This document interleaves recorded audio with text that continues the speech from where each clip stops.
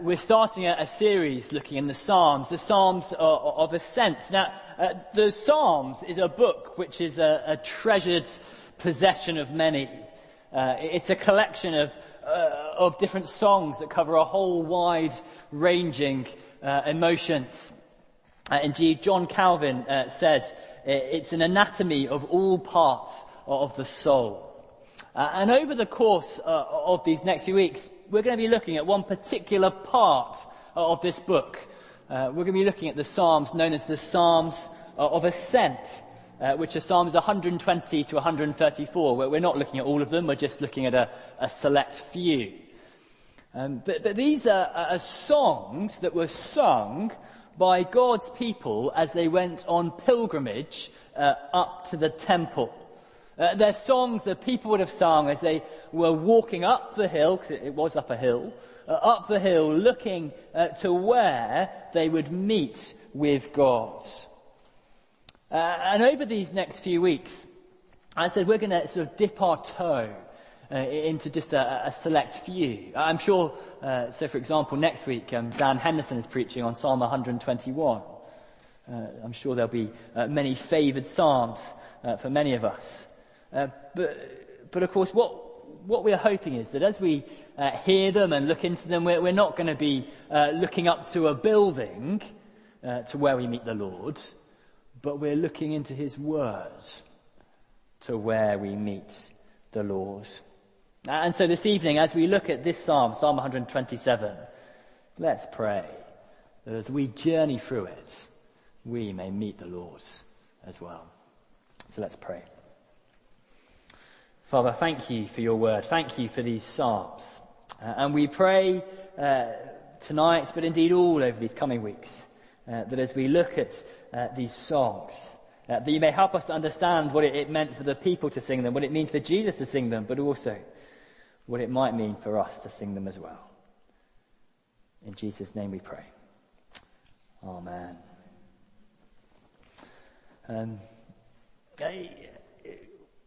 A lot of the Psalms, they have that little title, don't they, underneath the Psalms. It says here, Psalm 127, a song of ascent of Solomon. And unlike all of the other headings you get in the Bible, where it says, Paul goes to whatever, these are part of the scriptures. Those aren't. They're added in later by the people doing the translations. These are part of the original scriptures. Indeed, actually, if you go to a Hebrew Bible, that would be labelled verse 1. But it's not in our Bible, which is fine. But a Psalm of Ascent of Solomon. And so what does that mean? Well, it could mean three things. It could mean that Solomon wrote it. It could mean that it was to Solomon. Or it could mean it's about Solomon. Now, which one is it? We don't really know. But it also doesn't really matter. King Solomon, of course, was known for his wisdom. He's the one who was the wise king, the one who asked for wisdom. And so when it says of Solomon, what it means is that it's a wisdom psalm. It's a wisdom psalm. And actually, this is also a helpful point, just to as a very quick aside, about the Psalms. Because sometimes you see, if you look at the page there, you can see Psalm 131. It says, the Psalm of Ascent of David. And that's kind of saying David wrote it. And when you see that, sometimes people want to say, well, when did David write it? And trying to look at the specific situation as to when David wrote the Psalm 131. Now, sometimes we're told and sometimes we're not. So, Psalm 51, we're told very specifically that David wrote that psalm after Nathan came to him. It's in light of this specific situation. But if we're not told that, if when you read the Psalms you don't see that little, this happened when, don't bother trying to find out. Because it's a guess. That's all it'll ever be.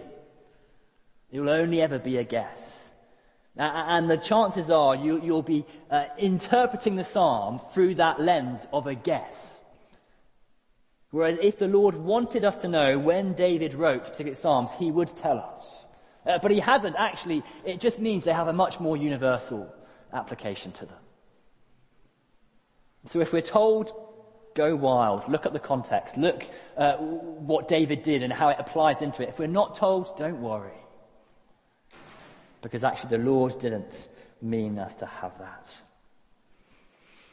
But anyway, that said, that is an aside, but a helpful one to remember when we come to Psalms. But Psalm 127, a wisdom psalm. So what's it all about?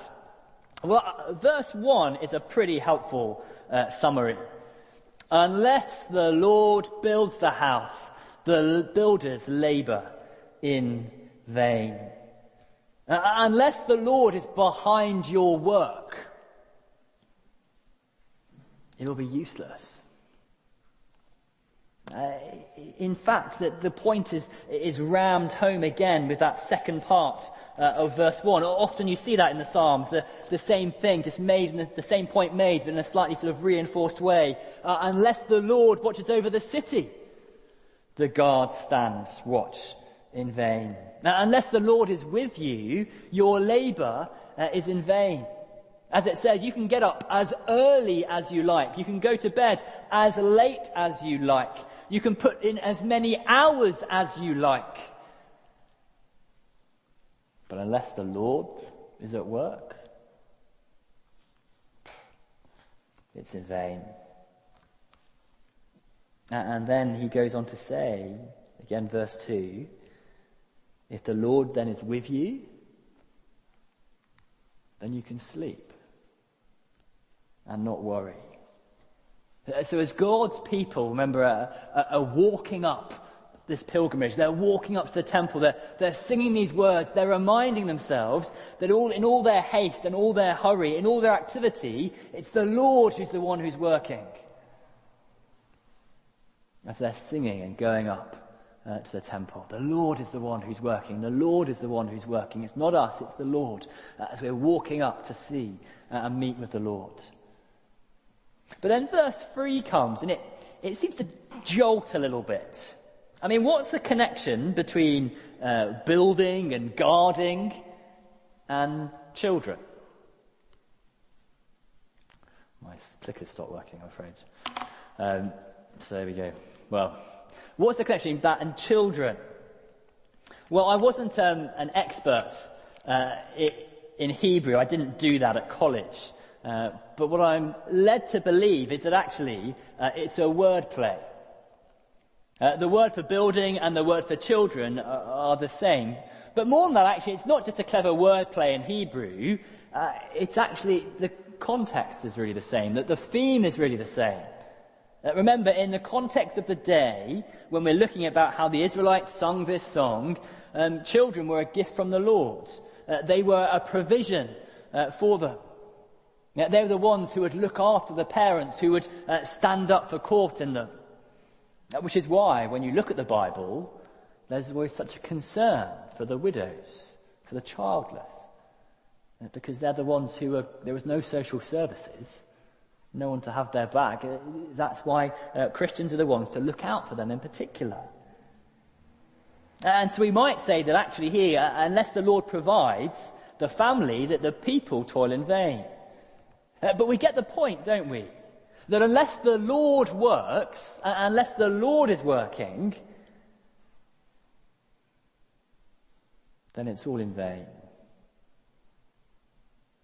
So how do we apply this psalm to ourselves? How does it work itself out?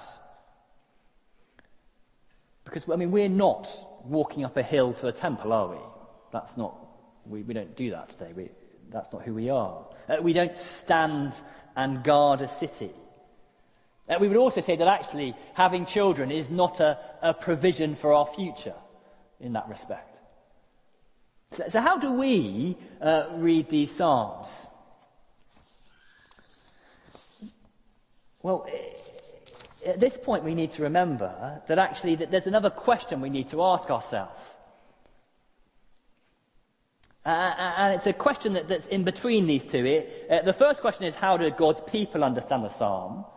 The second question isn't how do we understand this psalm. The second question is this. How does Jesus sing this psalm? How would Jesus, God's Son, take these words upon his lips and sing them? What would it mean for him to say these words? How can Jesus say, unless the Lord builds the house, the builders labor in vain? Because I think when you think of Jesus' life, actually, he's somebody who embodied this, didn't he? He was somebody who was a pretty sought-after fellow. People wanted to go to him to see him. He had lots he could do. But yet, time and time again, he went away on his own to pray. Mark 1:35. Very early in the morning, while it was still dark, Jesus got up, left the house, went off to a solitary place where he prayed. Mark 6:12. One of those days, Jesus went out to a mountainside to pray and spent the night praying to God. Matthew 14:23. After he dismissed them, he went on a mountainside by himself to pray. Luke 9:18. Once when Jesus was praying in private. ... Luke 11 verse 1. One day Jesus was praying in a certain place. ... Luke 22 verse 39. This was Jesus' usual place to pray when he was in Jerusalem. Jesus, the one who is God incarnate, the one whose words bring forth life, went to pray to his Father, because unless the Lord builds the house, the builders labor in vain. Indeed, some say that actually when we look at verse 2, perhaps there's no better picture of Jesus than in that boat, toing and froing, waves above his head. And what's he doing? He's asleep. Jesus is a picture of trust. But what about, how would Jesus sing verses 3 to 5? Well, I don't think he sings them as a father. I think he sings them as a child, but not just any child. The child, the Son of God, the one who says, because of me, there is no possibility of condemnation. There is no chance any opponent come up and say, oh, you don't deserve that. Because of Jesus, no one can say, you're guilty, because he guarantees it. So if the first question is, what does it mean for God's people to sing it? The second question is, what does it mean for Jesus to sing it? Then what does it mean for us here at Bishop Hannington to sing these words? Well, remember, this is a psalm of wisdom, and one that wants to orientate our lives, to help us to live God's way in God's world. And so what's the big way that we sing this? Well, I think it's this. There is not one part of your life which the Lord is not concerned with. When we sing, unless the Lord builds the house, that the labourers build in vain, we're really saying, Lord, unless you are my foundation of life, then anything I do will have no deep worth or meaning. Or to put it another way, God cares about all parts of your life. God cares about your mortgage and the decisions that you make about that. God cares about the subjects you study at school. God cares about how you use your mobile phone or your car. God cares about the money you have in your bank account and how you use it. Now, don't mishear me. I'm not saying this is how to behave, this is what to do, although clearly you can have that discussion and there are some wise and right things to do. What I am saying is that God cares about how those decisions that you make. God cares about the decisions we make about our mortgages or our money or our time or our phone. Every part of our life, God cares about. When we pretend that there are some parts of our life that are kind of God cares about, and there are a whole bunch of other stuff that he doesn't, well, we're just living in a way that we were never meant to live. We're living a world away from our Maker. Every part of life God cares about. And did you notice also in verse 1, it doesn't say, unless the Lord builds the house, it is in vain. It says, unless the Lord builds the house, the builders labour in vain. In other words, there's a partnership happening between the Lord and the builders. That is to say that we have a part to play. Being a Christian is not just sitting on the sofa and just going, the Lord will do it. No, the Lord in his wisdom chooses to use our world, our life. Yes, it's all down to him. But he still uses our day to day. He uses those moments when you're looking after kids at home. He uses those moments when you're in a meeting at work. He uses those moments when you're discussing what mortgage product you're going to have next. He uses those moments when you think how you're going to pay the gas bill. The Lord cares. Our Christian life is one that is fully dependent upon our Lord. And we pray and act because of that. And therefore we need to hear verse 2. Now I can be pretty task driven. I like the sense of a job done. Go through the tick list. It used to be sort of homework, do that very quickly. Then it was kind of essays or exams or tasks to do at home or jobs at work. But just that sense that productivity is based upon how many jobs I can tick off. And there's a danger that we bring that mindset into the church. The more that we do, the better we are. Or perhaps the more subtle version of that, which says, if I'm not there, it won't be any good. The subtle version that says I'm indispensable to this ministry. But that's just not the case. I need to say to myself, that's completely the wrong question to ask. Actually, no, unless the Lord builds the house, the builders labour in vain. Again, don't mishear me, that there are plenty the Bible says about laziness and working hard.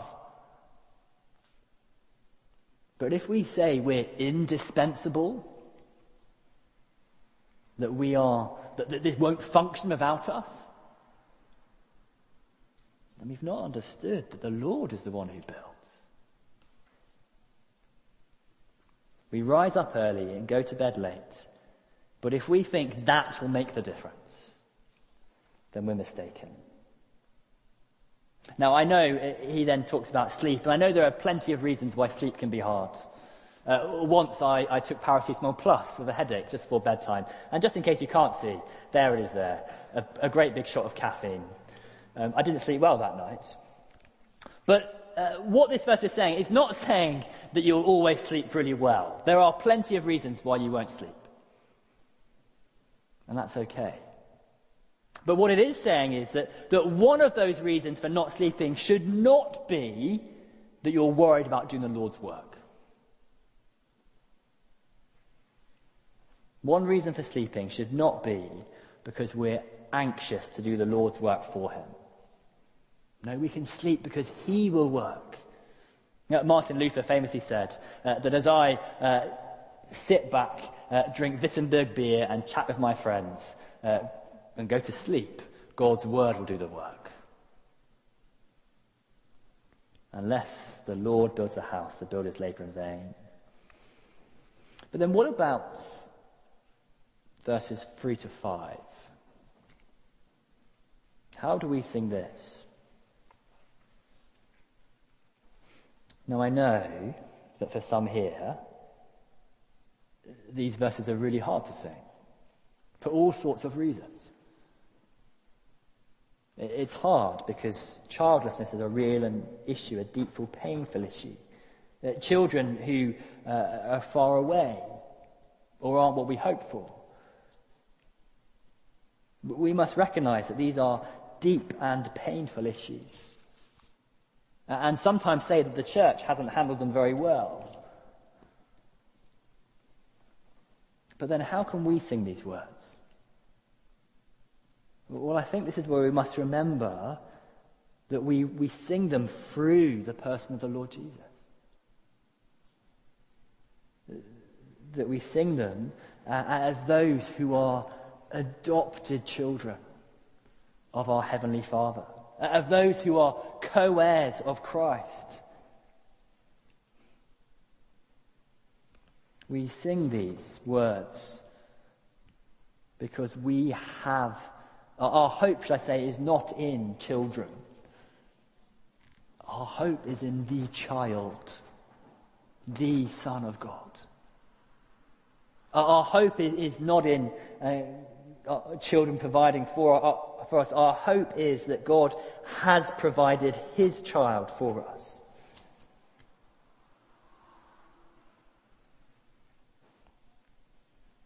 And he says, "You're mine. You're mine." And there is not one person or power or authority that can take you out of my hand. No one is going to stand up in God's law court and say, "Guilty." Because God's child will speak up for us. So today we cling to that. Now, of course, there's more we could say. And if the Lord cares about every area of life, of course he cares about how we relate to children and how children relate to parents. Of course he cares about that. But every gift from God is a blessing to us.